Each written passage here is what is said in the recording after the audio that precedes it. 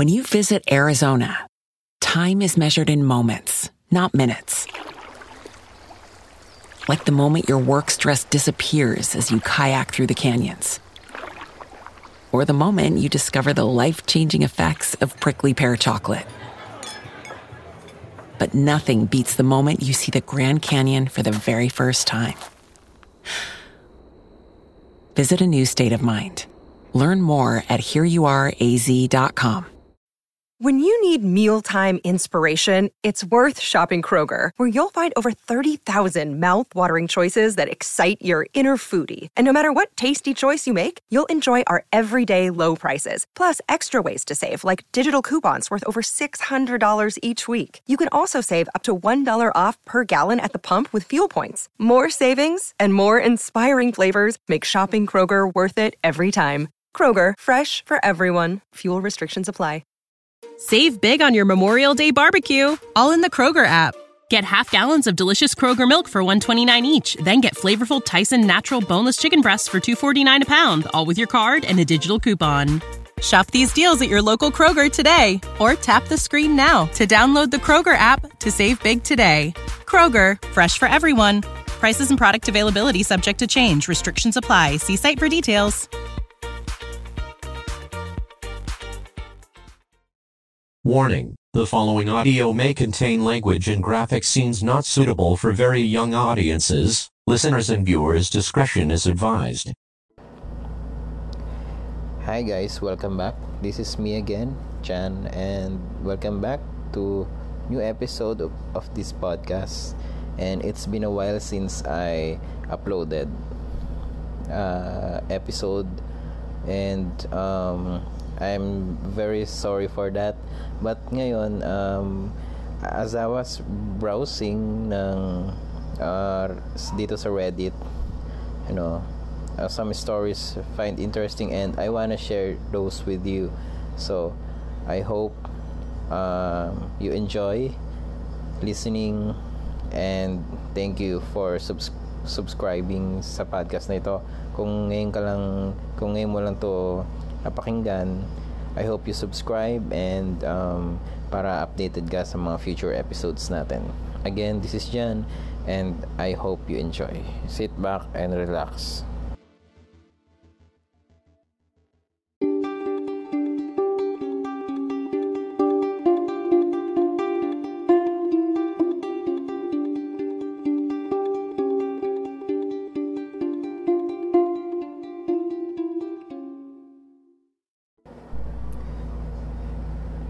Dito sa new episode natin, babasahin ko yung story ni Throwable Snowpack from Reddit. Ang title nito ay Babysitting. Nag-babysat ako ng 4 years old na bata kanina kasi may emergency sa work yung mama niya, si Ate Ruby, at yung papa naman niya is nasa abroad. Everything was normal naman hanggang sa pinahiga at pinatulog ko na yung bata kasi gabi na. Then naglalaro lang ako sa phone ko habang hinihintay ko na dumating si Ate Ruby. Around 9:45 kanina dumating si Ate Ruby. Hindi na din ako masyadong nagtagal kanina at umuwi na ako. I forgot to mention na magkalapit lang ang bahay namin. Pagdating ko sa bahay ay kumain ako agad ng hapunan at matutulog na sana ako. Kaso biglang may kumatok sa pinto, si Ate Ruby. Tinatanong niya ako kung bakit daw tinakot ko yung bata. Naguluhan ako sa tanong niya, kaya pina-explain ko sa kanya kung anong klaseng takot. Sabi daw sa kanya ng anak niya ay nakatayo daw ako sa may pinto ng kwarto niya at nakatitig sa kanya. Nalaki lang daw ang mga mata ko kasi hindi ako yun. Nalaki na lang ang mga mata ko kasi hindi ako yun. Right after humiga nung bata sa kama niya, pumunta na ako sa sala at naglaro sa phone ko. Ayaw ko paniwalaan ni Ate Ruby kasi nga daw dalawa lang kami nung anak niya dun sa bahay nila. Pero ayun, talagang kinilabutan pa din ako hanggang sa ngayon kasi hindi talaga ako yun. At kapag ako yung nakita nung kung ano man yung nakatitig sa bata, baka napapasigaw din ako. Nagsisigaw ako nun. Baka hindi din ako makatulog ngayong gabi. Ayun yung sabi. So, may nakatitig daw dun sa baby na akala siya. So, yun. Talagang nakakatakot din.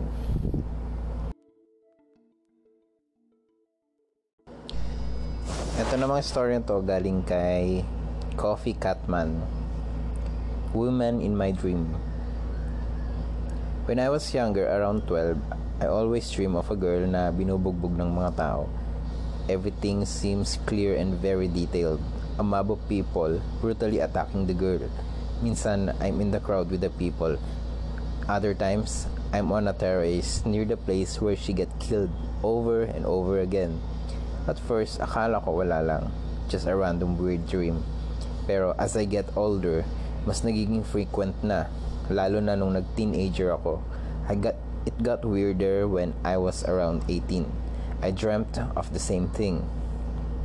The angry mob and the girl. But this time, the abuse was more vivid and brutal. They were punching her face, throwing a stone at her. Then, one guy in particular pulled her hair so hard, sumama sa hair niya yung scalp.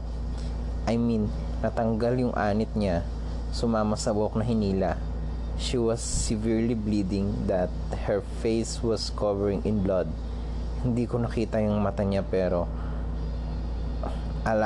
alam ko na akin siya nakatingin. Paulit-ulit na ganun yung dreams ko for a couple of months in that year. It stopped for a while when I went to college. Mga second year college ako nung bumalik yung dream ko, pero this time, ako na yung hinahabol ng mga tao. In my dream, I was running in a corridor, then I tripped and fell down. When I looked back, I saw the girl coming towards me. Puro dugo yung mukha niya, pati yung dibdib niya kulay pula dahil sa dami ng dugo. For some reason, di ako tumayo sa pagkakadapa ako.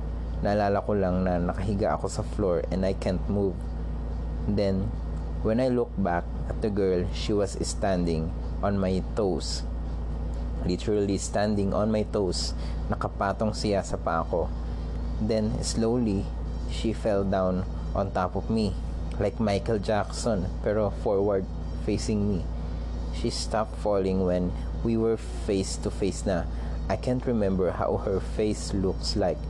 I wanted to push her away or move away pero I can't move nor speak.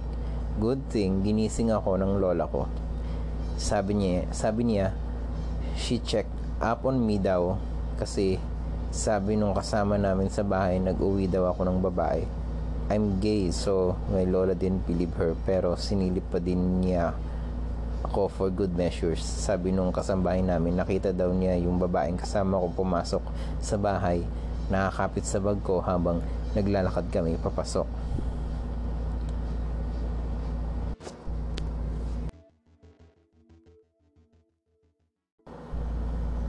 This story is from Kochiki_Itay, ang babaeng sumisigaw. Third year college ako nung mag-decide kami ng BFFs ko na mag-share sa isang apartment. May nakita naman kami na malapit sa university.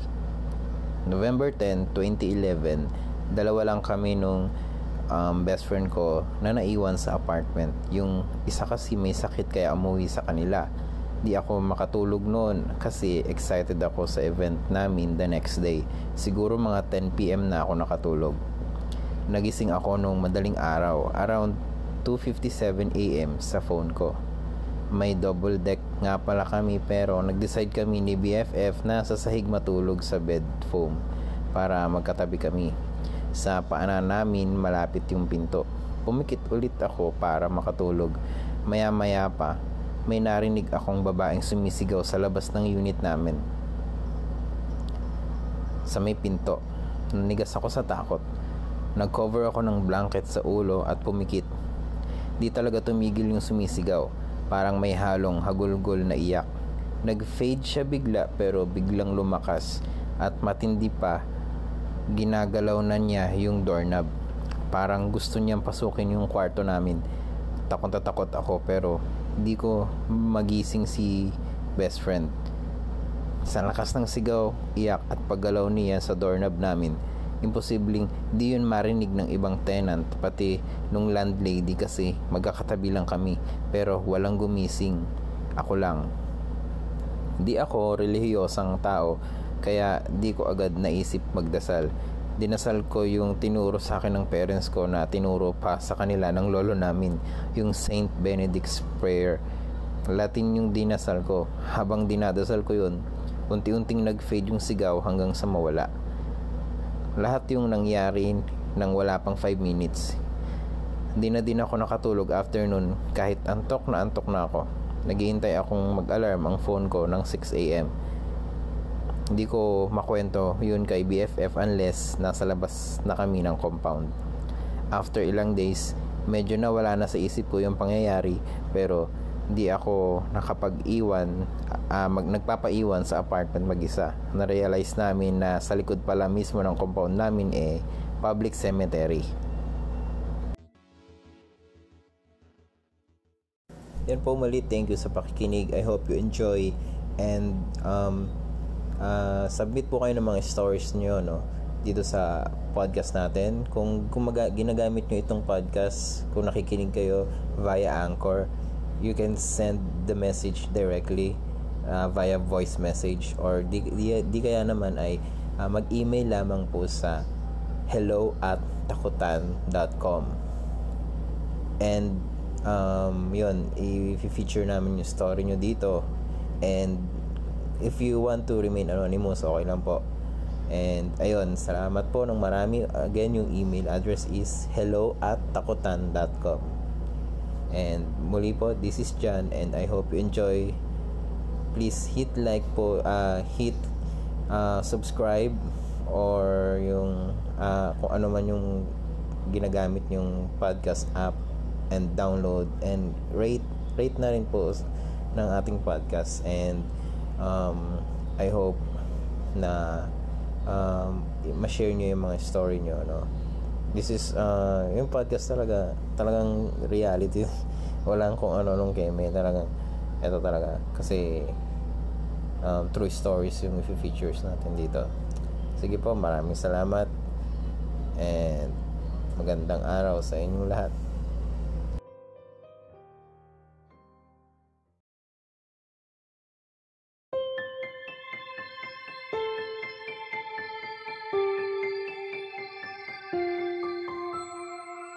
Maraming salamat sa pakikinig. Abangan niyo bukas ang isa na namang nakakapanindig balahibong istorya mula dito sa Kwento at Takutan Podcast.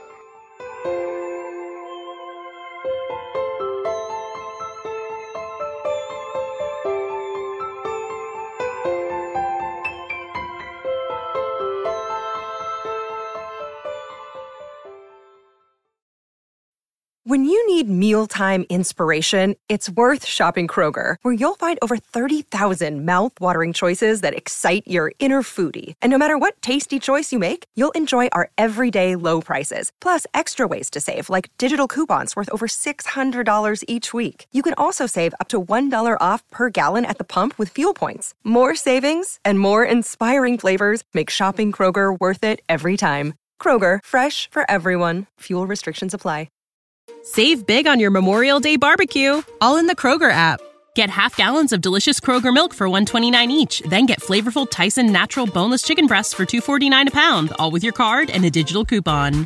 Shop these deals at your local Kroger today, or tap the screen now to download the Kroger app to save big today. Kroger, fresh for everyone. Prices and product availability subject to change. Restrictions apply. See site for details.